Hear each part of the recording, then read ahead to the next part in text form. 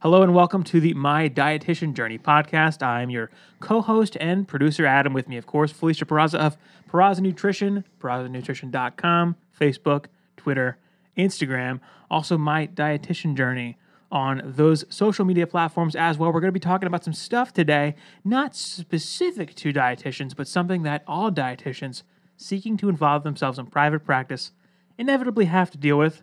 Most people anyway. What is that? What are we going to talk about today? We are going to talk about imposter syndrome, what it is, and how to manage it. Imposter syndrome. So tell the folks, the good people, what imposter syndrome is. So imposter syndrome is the feeling of being a fraud. So you only succeeded because of luck and not because of your hard work or because of your education or your expertise, but you just got lucky.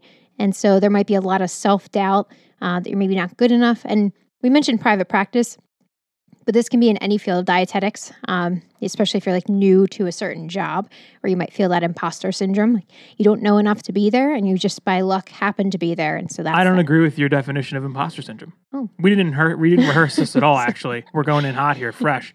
It is not just luck; it's also that you fooled people into believing that you're an expert. Yes, That was the primary thing for me when I heard about imposter syndrome. It's like you're actually actively tricking people into thinking that you know more about what you know.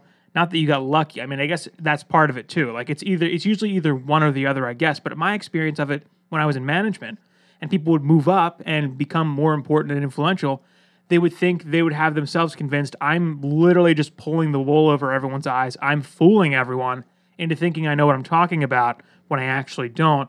And this is an act. Apparently, I think I'm actually, not meant to be here, which is what the imposter syndrome thing comes from. yeah. I think luck, maybe, you could get lucky. Yeah, that could maybe be part of it.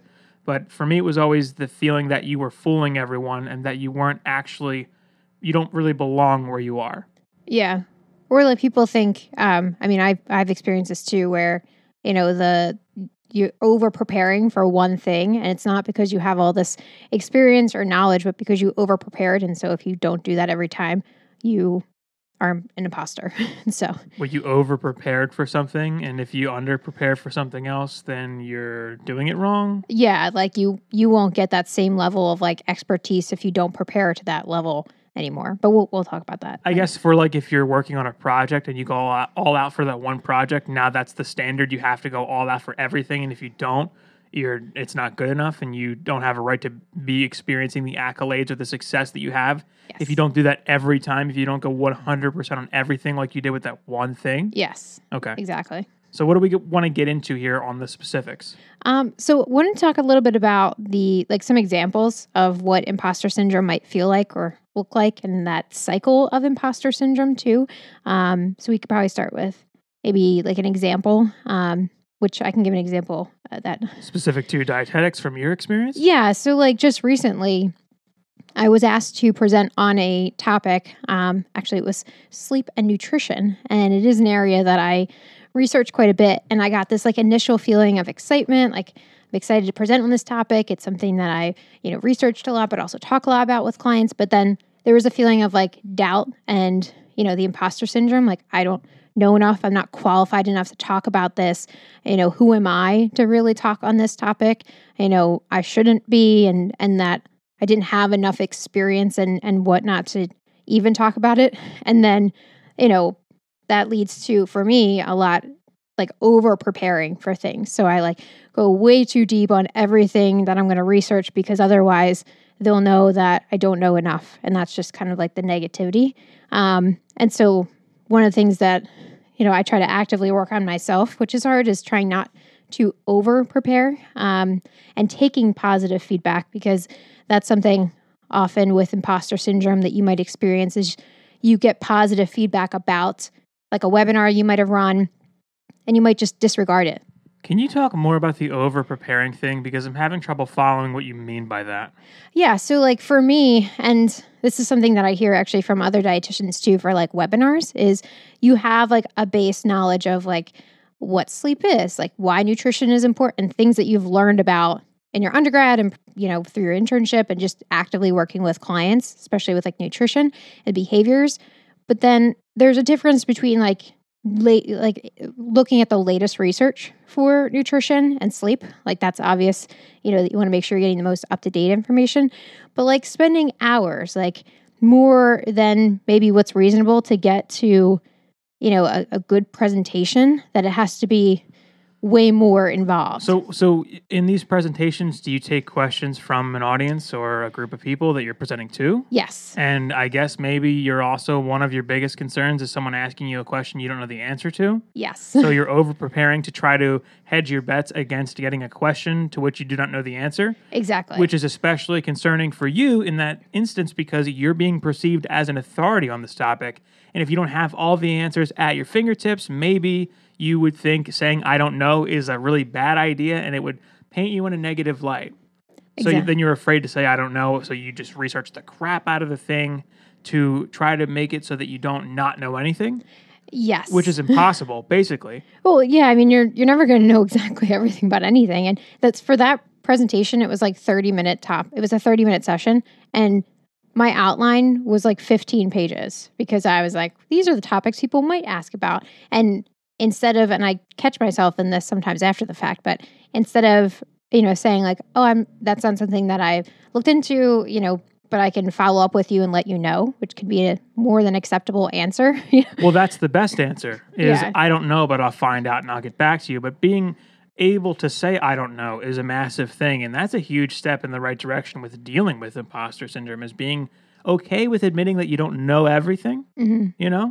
That's a big deal. Yeah. I have an example of imposter syndrome that I kind of knew what imposter syndrome was and knew I was feeling it. So that's kind of the power of knowing what it is. When I got promoted from one managerial position to another where I inherited a lot more responsibility and was the only manager on site for that department. So basically I was the department head. I was woefully unprepared and I knew that, but at the time I was the right person for the job. So when I got it and I was thinking, all right, I know what imposter syndrome is. I'm feeling it right now. And what I did was I embraced it and made it known that that's how I felt to my staff and my team. Like, I don't know a lot, but I'm here to help and help things run. And in that environment, what it kind of wound up doing was I think it humanized me in the eyes of the staff that I was managing, and it helped. It seemed to help them communicate on an equal level with me, and it made them trust me more. And I think that was part of my success in that position. And, I'm not saying that you should do that if you're presenting on a topic as an authority, but I think if you're in that situation as a dietitian with a class of people, a group of clients, say you're running a group project and it's like a group, seminar or like a class, and it's something that like it's your first one, I think telling them, this is my first one of these. I'm going in a little bit blind here. I thank you all for being here. It's a bit of an experiment. You're my guinea pigs. Like, you can make it a joke and a funny thing, and then they're in on it with you. That's true. So, if you position yourself to be this ivory tower authority on things, it's a little off-putting. Yeah. And if you communicate openly that, you're feeling a little bit like this, a lot of times people will step up and help you. That certainly was my experience with my staff. They were my champions. They championed me and helped me so much. And it was a lot of the reason why I got through that tough of a time with that job. And I could see that going really well with a group setting like that. Yeah.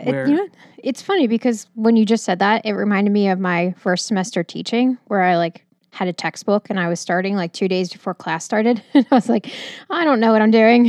I've taught seminars, but I've never taught a semester and college students. And so my first couple of days, I was like, I don't have an email address. I don't have, I'm new. And they were, at first I was like, oh God, is that going to make me look unprofessional? But it was just I was just like, this is the honest truth. This is what's happening. And they appreciated that. And they were actually, my first semester was my favorite because my students were they were just so nice. And they would, things that I messed up. It was kind of, I don't know, like you mentioned, you kind of build that a different camaraderie, I think. Well, people are a lot ready to be more forgiving and understanding of you if you are honest about yourself. Mm-hmm. I think people appreciate it when you're genuine and when you put yourself out there and you say things and do things that are maybe perceived by you as a risk, but just make you more real about what you're doing. I think the genuine approach is always more appreciated by the people that you're engaging with. If you're an authority on something or you're a leader in some capacity, making yourself more vulnerable in those early stages is probably to your benefit. Yeah. That said, you don't want to do that all the time. Like 5 years later, you can't really do that anymore. At some point, you have to become the expert and really have this handled. But, if you're just getting started with something, there's no harm in being honest about it with the people you're working with. Yeah. I don't think. And I think too, with imposter syndrome, it can really crop it up at any time. Like when I first became a dietitian and then I was working in a supermarket setting, I used to get I went into it thinking like, I don't really know what I'm doing. I'm afraid people are going to ask me something I don't know.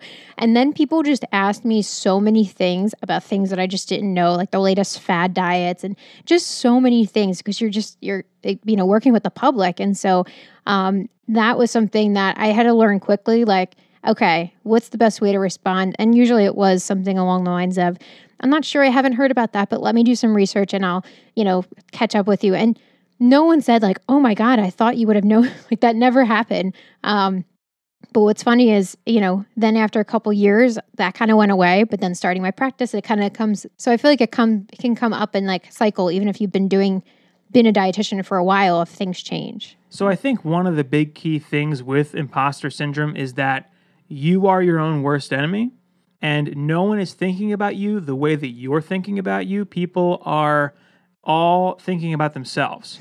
Everyone's concerned more about what they're doing than what you're doing. It's kind of like, if you feel like you're the main character in a book about you and that everyone else is critical of what you're doing, the thing to think about is the fact that literally everyone is going through the same thing you're going through. Everyone's too wrapped up in their own crap to be concerned about what you did or didn't do or what you said or didn't say. Everyone else is going through it too. It's like simultaneously something that everyone is experiencing all the time anyway. So it's kind of just a thing that you have to learn how to manage internally that everyone else is also managing internally. I don't know did I take us way off script here? No, because we are going to be talking about that.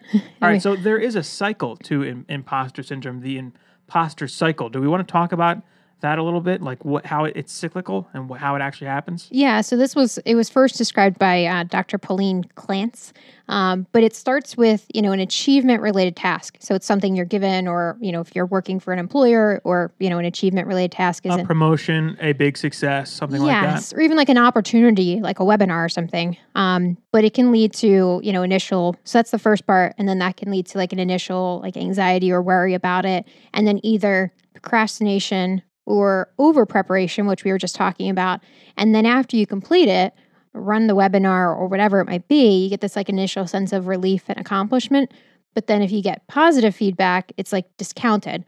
And then that doesn't reflect your true ability, and it leads to self-doubt, feelings of being a fraud, which can then lead to more anxiety and then more mental stress. And then it's kind of repeated with like a new task. But the issue also is if you like over prepared, like that overworking can make someone feel like if they don't do that level of preparation, like we mentioned, that, they're not going to get the same success. And so that can also increase like burnout and all of that too. All right. So I think an important thing to focus on with this cycle is the over preparation / procrastination piece, because that is the biggest thing that ends up tripping people up. And I see it a lot. I am a YouTube creator outside of this podcast. I do some other things on YouTube, and I work and talk to a lot of other people who produce content for YouTube. And this over preparation / procrastination thing is actually hand in hand. People use over preparation to procrastinate. Mm-hmm. So they go nuts preparing.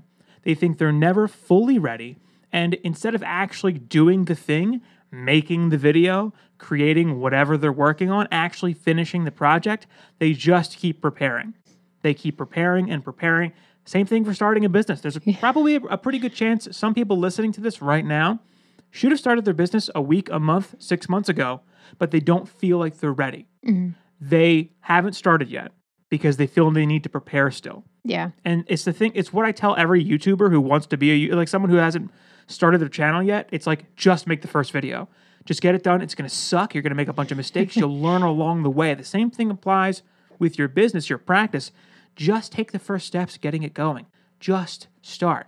the procrastination via over preparation is a huge problem. And if you don't have a hard deadline, like your webinar, or you're seeing a client or something, you can end up in that stage of this cycle for a very, very long time. Yeah. And it's unfortunate. And with project-based stuff, where if you're like putting out a video, you're writing a book, or you're, doing, a project, specifically a project, if you do that thing, there's where the relief comes, I guess, and then you get the feedback, Yeah. which creates more doubt. And then when you go to do the next thing, the whole cycle starts all over again. Yeah. And you either have this over preparation standard where it's like, all right, I prepared for like X weeks or X months or did X hours of research for that last thing. I need to do that again, at least that, if not more. And it becomes a really big self-imposed hurdle. Yes. So you end up being less productive and way too critical of yourself. Yeah.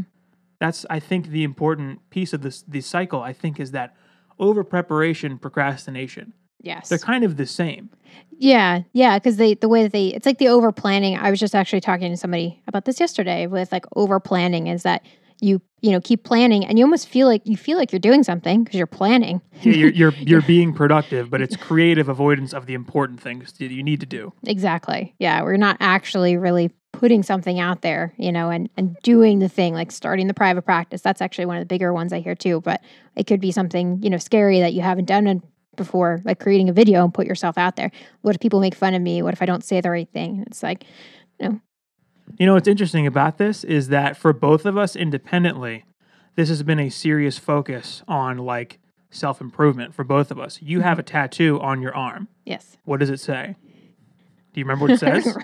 It says something. It's something along the lines of the thing we fear doing most is the thing we should do first, or something like that. Yeah. It's a quote. I think is it from like a Tim Ferriss book? It is from a Tim Ferriss book. Okay. Yeah. And ironically, from a separate Tim Ferriss book, he talked about knowing yourself and understanding that you're your biggest enemy, you're your own worst enemy, like figuring things out for yourself and being attuned to this sort of thing. And I have across my back tattooed "Know Thyself" in Greek from another Tim Ferriss book. Tim Ferriss, a big influence for the two of us. But, being in touch with your own inner demons and getting things done anyway Yeah. is so important, so pivotal that apparently both of us felt the need to tattoo it onto our bodies permanently, Yes. one way or another. But that's an interesting piece of that. It's all about kind of managing yourself and your own mind, your own inner demons, because it's mostly coming from you. No one is holding you to the standard that you are probably holding yourself to. No, you're right. So, all right, let's. What about the some of the other stuff we wanted to get into? Talk about causes. Yeah. Factors. So, some people experience it, some people don't. Oh, I remembered. It's what we fear doing most is the thing we most need to do. Something like that. Yeah, that sounds right. All right, so other factors we want to talk about. Yeah, so there could be cause. I mean, some people think like, why do I have imposter syndrome and why do others not? I was actually reading a few studies, and one of them from the International Journal of Behavior Science said that about 70% of people will experience at least one episode of imposter phenomenon, is what they call it. So it's pretty common. So it's pretty common. The But majority of people experience it. yeah, pretty much the majority of people. But it could be relating to like stemming from other issues like perfectionism, where you set impossible standards for yourself and then you feel like a failure for not achieving those unreasonable goals that you've set for yourself, which is very funny. What I always talk about with my clients about setting reasonable goals. But then when you think about it like professionally, it's something to also keep in mind for yourself. Yeah, perfectionism is one of those big things that a lot of people have done a lot of study on in terms of like how it keeps you from doing anything. Like if you can't do the perfect thing, you end up doing nothing, or it makes you less productive because you're striving for a level of achievement that is basically unrealistic or sometimes impossible. Yeah. Like perfectionism ties right into what you help people with as a dietitian. Yes. Because they they make the plan. They're like, okay, I'm going to eat nothing but grilled chicken and broccoli for the next week. And of course they fail because it was too high of a standard. Yeah. Why would you think that you could do that? Yeah, or someone starting from like being completely sedentary to like, I'm going to exercise 7 days a week. With all intentions, they feel like that's going to be reasonable for them as a goal. But then, it's not. So it's, setting up, and it's not to say they'll never get to 7 days a week. It's just that as a starting point is kind of setting themselves up to be in an unrealistic position. Yep. But, Family environment. family environments. So like sometimes with people who have like gifted siblings, they might feel inadequate or perfectionist parents or lack of positive reinforcement. And that's, not necessarily something that I dive into, per se, because that would be more in like the line of like a therapist, but that could be another thing that contributes to imposter syndrome. Any kind of like psychological distress too is something else I came across with like someone who might be living with anxiety or depression. That can also trigger more imposter syndrome too. So any other kind of like psychological conditions, and then certain ethnic groups, marginalized populations can also be more at risk for like discrimination, which can then also feed into imposter syndrome. So there's a lot of layers. Well, there's some stuff I've seen about that. I don't have any kind of hard evidence. I don't know the specific studies, but I've seen things about how certain racial minority groups go in with like standardized testing and get lower grades when it's brought to their attention that they're a minority racial group. Whereas on a more neutral, like racially neutral environment where it's not noted, where it's not brought to their attention, they do better. I've seen the weird stuff about that. So the marginalized populations thing, that's interesting. And there's, all kinds of social perceptions and stereotypes about certain people in certain environments. Women have had to face discrimination for, decades, centuries, I don't know, forever, basically, in a professional environment. We're just now kind of bridging the gap of women having equal rights in the workplace, kind of. I don't think we're there yet. But, there's all kinds of stuff with marginalized groups, and especially in the United States with minority racial groups. I don't want to get political or anything like that and piss people off. I probably already have, whatever. That's definitely a massive factor and something that's an uphill battle for certain groups of people. Yeah. And that's something, again, where someone might, where they might not have felt imposter syndrome before, a new opportunity can really then trigger it. So it's not like you have to meet a certain criteria to all of a sudden have imposter syndrome because, again, it said recently that 70% of people will experience at least one, time of having imposter syndrome. And that's just, once. All right. So do you want to talk about the more kind of substantial negative effects? Yeah. So, having a little bit of self-doubt is normal and probably healthy even. Yeah, probably healthy. But it can become an issue when it grows to a point where it impacts your action. So either leading to inaction or like we talked about, like over preparation and not actually doing something, but like reading all the business books, but not actually starting your own business. That is so unbelievably common. I know. Watching every YouTube video, reading every book, waiting for that magical piece of information that's going to flip the switch or press the easy button for you. Same thing happens with diet. Yeah. Where you never feel like you're ready because you don't know literally every piece of information. And then it promotes inaction. Yeah. It's a huge deal. All right, what else are we talking about? Burnout? Leading to burnout? Yeah, so like that goes into that can be caused by the over preparation, like setting yourself up to that like 2 I have a standard, or that you had to put in 16 hours of work for this thing. So when you do it again, you have to put in 16 hours again. And so that can feel super daunting too. Going through it once and then knowing you have to do it again, and then you feel like you need to put yourself through the same standards. Yeah. So it can become extremely daunting to move on to the next project or whatever it is. Mm-hmm. Yeah, that can be a huge mental handicap. Yeah. And then that can lead to like job dissatisfaction too. Or someone might not feel challenged at work but they feel the imposter syndrome. And so they might not seek like career advancement or, like another position because they don't feel like they can do it. They have that imposter syndrome. So that can then lead to even more feelings of burnout and dissatisfaction in a workplace too. So they can be unchallenged by their current position, but simultaneously feel as though they don't deserve it to begin with. Yeah. So then they never seek career advancement or career professional growth because of that sort of weird stagnation where they're simultaneously too good at the job, but also feel like they don't deserve it at the same time. Yeah. That is a bizarre trap to be in. Yeah. I need more experience. I need to do this, or I'm not qualified enough. And it's just, again, kind of leading into that whole, it's like self-sabotage, but the fear of failure too, kind of leads into it with the self-doubt. And And then, we mentioned that with imposter syndrome, that can also kind of co-occur with like anxiety and depression, but also can lead to more anxiety and depression. So there's obviously a huge issue in terms of like mental health, emotional exhaustion, just like unhappiness overall. So that's a lot of negative mental effects as well. Yeah, I experienced quite a bit of that in my last position too, and it's really easy. It's a really easy trap to fall into when, especially if you really are in over your head and you're trying to level with it, and going over all the things that you don't know when in fact there's probably more that you do know that's relevant. Yeah, it's just you're overcritical. You make yourself feel guilty, and you put yourself through the ringer emotionally, and it's mostly about you doing things to yourself. Yeah. All of this stuff is kind of self-perpetuated. These are all different and very likely possible and real effects. But a lot of it is thematically, it's you in your own head. It's exactly. Basically, self-sabotage, guilting yourself, creating psychological distress for yourself, not seeking help when you should, when probably there's a lot of people willing to help you. Yeah. Usually that's the case.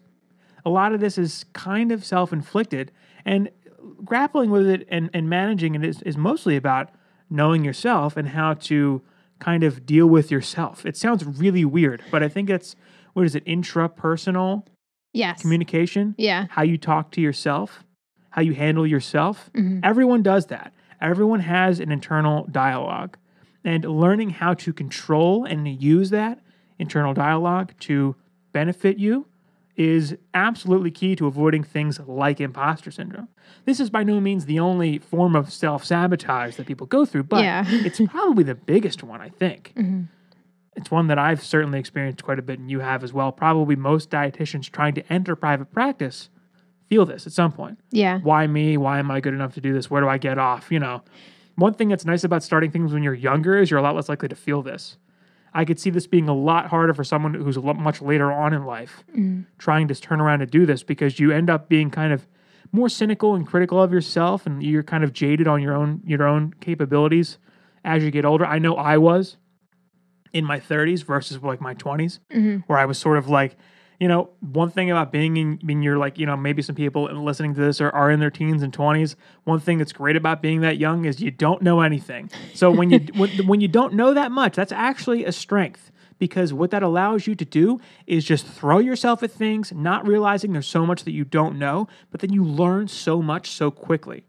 Whereas if you get older, you think more about the things that you don't know, and you know more about what you don't know, and you get in your own way more. That's true. So the more you it's like with nutrition, there's so much to learn about nutrition.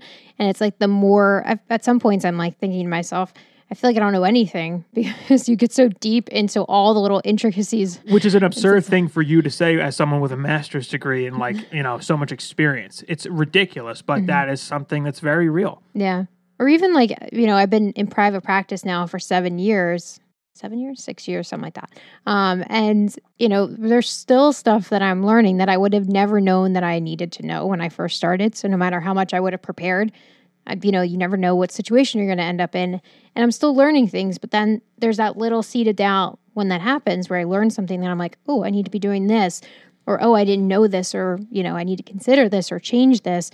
That it's like, what am I doing? Should I be in, do I know anything? And it's, this whole cycle, and you have to like stop yourself mentally, be like, hold on for a second, reel back in. And that's where, we're going to talk about management about it, but that's going to be. This is one of the things that, there are really, really young, like early 20s tech CEOs that have like, a business that's worth millions of dollars. And you wonder how these such young people have gone through and achieved so much.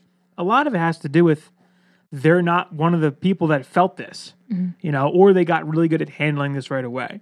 The thing I'm a little bit hyper focused on age here and in my brain a little bit for this, because I feel like this is something that older people experience at a greater proportion than younger people, and I think that plays into it a little bit. Where like the more you learn, like you just said, the more you know, the more you realize you don't know. But you shouldn't let that stop you.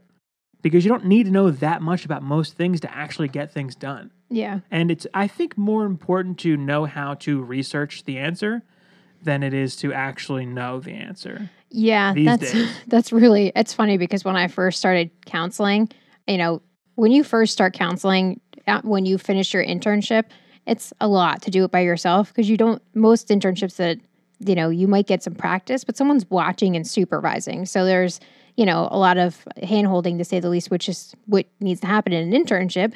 But when I first started counseling by myself, it was like the over preparation with 15 handouts because I was like, I feel like people are going to ask me something I didn't know. And most of the time people were just like, what's a carbohydrate? Like the very basics. That's most of the questions for most things. Yeah. And it's like even the most complex, they were like, I know you maybe don't know this. And so it was like there was no expectation half the time because they were more so looking for me as the expert to find the information that I knew was credible and provide it to them than for me to know it in the moment. Yeah, in a lot of ways, your expertise and your experience lends credence to your ability to curate information rather than produce it on the spot. Yeah. You're going to be a lot better at recognizing accurate information about things, or at the very least, people know you're an expert, you're credentialed, you have all this experience. They want to know your thoughts about something often. Even if it's not concrete, 100% factually based, they find value in what you think or how you feel about something. As the dietitian, if you're, say, going into practice, but you're feeling this, it's like, well, you know more about this than you think you do because your standard of what there is to know, you don't, if you're listening to this and you have, your RD already, or you are in school and you're about to finish your program for dietetics, you've just spent how many years focusing on this? Mm-hmm. Someone who has no experience with this stuff knows but a very, very small fraction of what you know, regardless of the fact that, hypothetically, let's say there's a billion things to know in nutrition. Most people know 10 or 20. You know 10,000. Sure, the sky is the limit for the things that you don't know, but the things that you do know are so much more in quantity than the average person. And you don't need to know that much to be perceived as an expert and to be able to offer help. Yes. One of the things that, we were just talking about Tim Ferriss, one of his sage pieces of advice when you're looking to become an expert and create like information products, it was in one of his first books, 4-Hour Workweek, a great read. If you're interested on being more productive and starting a business, it's a good read. It's a little bit dated these days. But one of the things that he says is if you read 3 books on one subject, you now know more about that subject than like 80% of the world's population. You're basically an expert compared to anybody else. And I'm not saying you need to read 3 books about nutrition to become a dietitian, but if you have a degree and a credential that's, regulated by a regulatory body that focuses on this stuff, and you went to college for it, it's a lot more than 3 books. Yes. You know more than 99% of people about this. Yeah. And the 1% that know more than you did what you did, and then a little more. Mm-hmm. So it's not that big of a deal that you don't know everything. Yes. You know way more than most people. Yeah. All right, how do we deal with imposter syndrome? How do you manage it? So the first is, honestly, you have to acknowledge that. Acknowledge what you're feeling. And sometimes this can be helpful to like say it out loud or write it down. Like we've talked about this before. Like I have a business journal. And so I write down like things that happen in practice, planning. And we talked about that on the last podcast. But sometimes like writing it out on paper can kind of minimize the power that you might be and like really kind of be more objective about it. And then you can kind of challenge the negative thought you might have, is this reality or is this my perception, And so being able to sometimes like put it on paper for me is helpful to just kind of like look at the words and then be like, okay, what am I actually? So acknowledging that you're experiencing imposter syndrome, like I think knowing about this is like half the battle. Yeah. Really. Understanding that this is a thing that you're experiencing and not just your organic experience that only you are feeling is a big deal. So acknowledging it. And then what, challenging it we talked about? Yeah. And that comes in a couple ways, which we'll talk about in a second, but talking about it helps a lot too. So like with mentoring, talking to somebody about it. I was just talking to somebody yesterday and I said, I still feel the imposter syndrome. And they're like, oh, I wouldn't have expected that. And so sometimes being able to just talk with other dietitians, other interns, depending on where you are, or others in your field and know that other people are experiencing it too and, see what has helped them because it's not something that'll go away that you won't ever experience again. It's more of acknowledging it and knowing how to manage it best for you in those situations. So being able to like talk to somebody about it, like a peer, a mentor, someone that's going through the same thing, another dietitian in private practice, it makes you feel like not so alone. And not for anything, we've talked about networking a whole bunch in previous podcasts and not viewing other dietitians as your competition. You're all kind of on the same team instead, and you are colleagues. This is another reason for that. Connecting with other dietitians, talking to them about this stuff, it can make it more manageable for not just you, but also them too. And you guys can help each other. Yeah, exactly. And, I mentioned we were just talking about like challenging it. And, that can come along with also working maybe with a professional, depending on how serious it is too, like a therapist, someone to actively help you with, what's called cognitive restructuring, if you've ever heard of that. But it's basically like countering your negative thoughts with more positive ones. So, I've heard that described as reframing. Yes, that's another. So you reframe. So there's reframing the negative thoughts into like a learning opportunity. So, if something positive. Yeah, exactly. And so sometimes I actually do this with clients with like, if they start to feel really negative about their progress with nutrition, is to identify like 5 positives that they've accomplished. And sometimes I can like just kind of stop the negative spiral that can occur.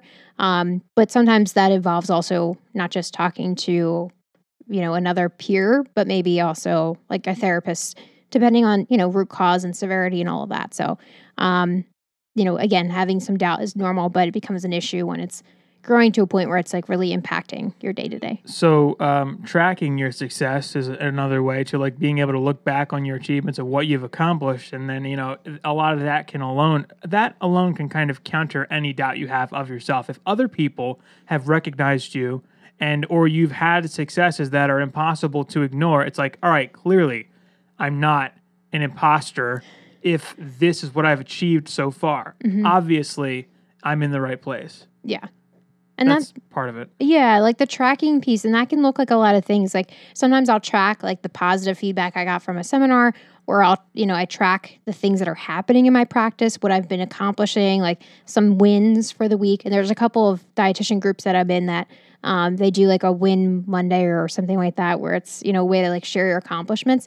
And even like when you're thinking about like, what did I do this week that was great? And even the simplest thing, sometimes it's that little, like I was talking about subscribers, and it's just like that little nugget of information just also created some positivity in my mind. You're talking about subscribers? Oh, I was like for YouTube? Yeah, I was just talking about how like channel growth. Oh, the channel's actually seeing some growth. Yeah, thanks if you've subscribed to the YouTube channel. Big thank you. But yeah, like being able to just put it on a paper, share it with somebody else, sometimes that can help. But being able to go back and actually look at what you've accomplished, recognize those wins. Those little wins. Yeah. Okay, so what about recognizing expertise? What do you have for that? So that's a big one where we were just talking about like the education and all of the certifications and everything like that. And so sometimes, you forget all of the hard work that went into. You forget you have a degree and a credential and all that stuff. Yeah, like because you get into the cycle of it, and at least I do this a lot too. Is what do I know? I don't know enough, and then you think back, okay, I did this class. In undergrad for dietetics, you're taking classes like chemistry and biology, and then also obviously your core nutrition classes, counseling classes, and of course there's always more to learn. But there's this huge foundation that you came from.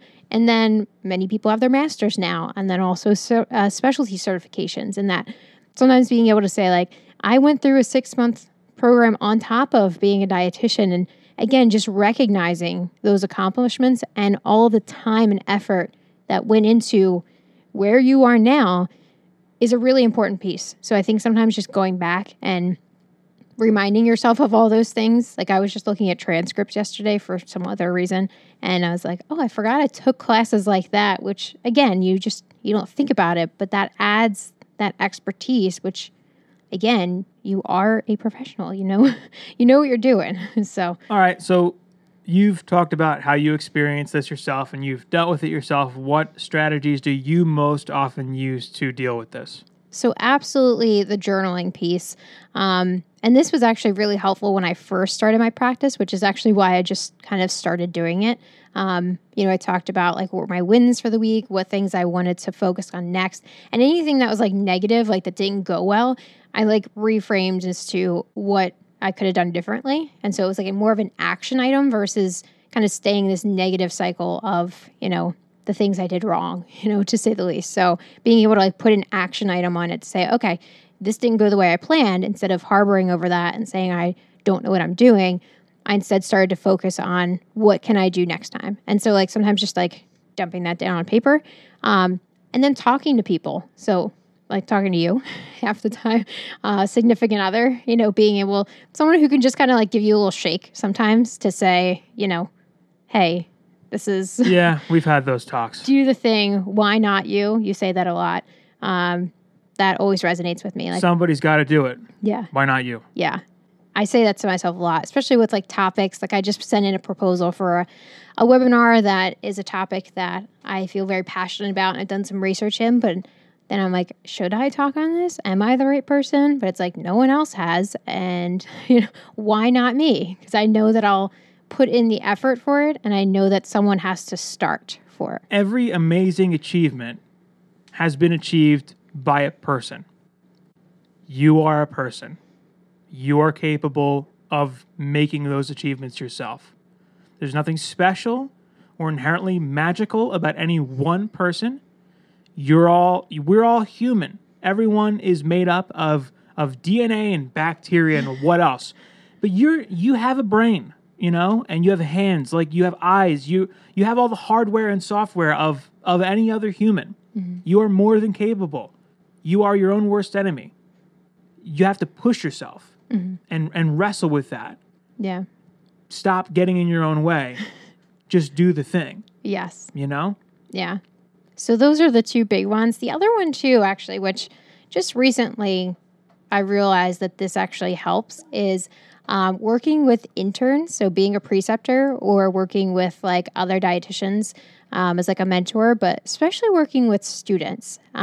I just recently had a new intern that onboarded with me, and just being able to like share, where I'm at in private practice, share some information, just someone else absorbing that from me. Again, I don't know everything, but that experience of teaching somebody else reminds me of like how much I know, and that can really help too. So it also helps you to learn things better when you teach it to others. Very true. So that's another thing too, is if you can give back, with mentoring, precepting for dietetic interns in particular, especially those in like their, rotations that might be distance.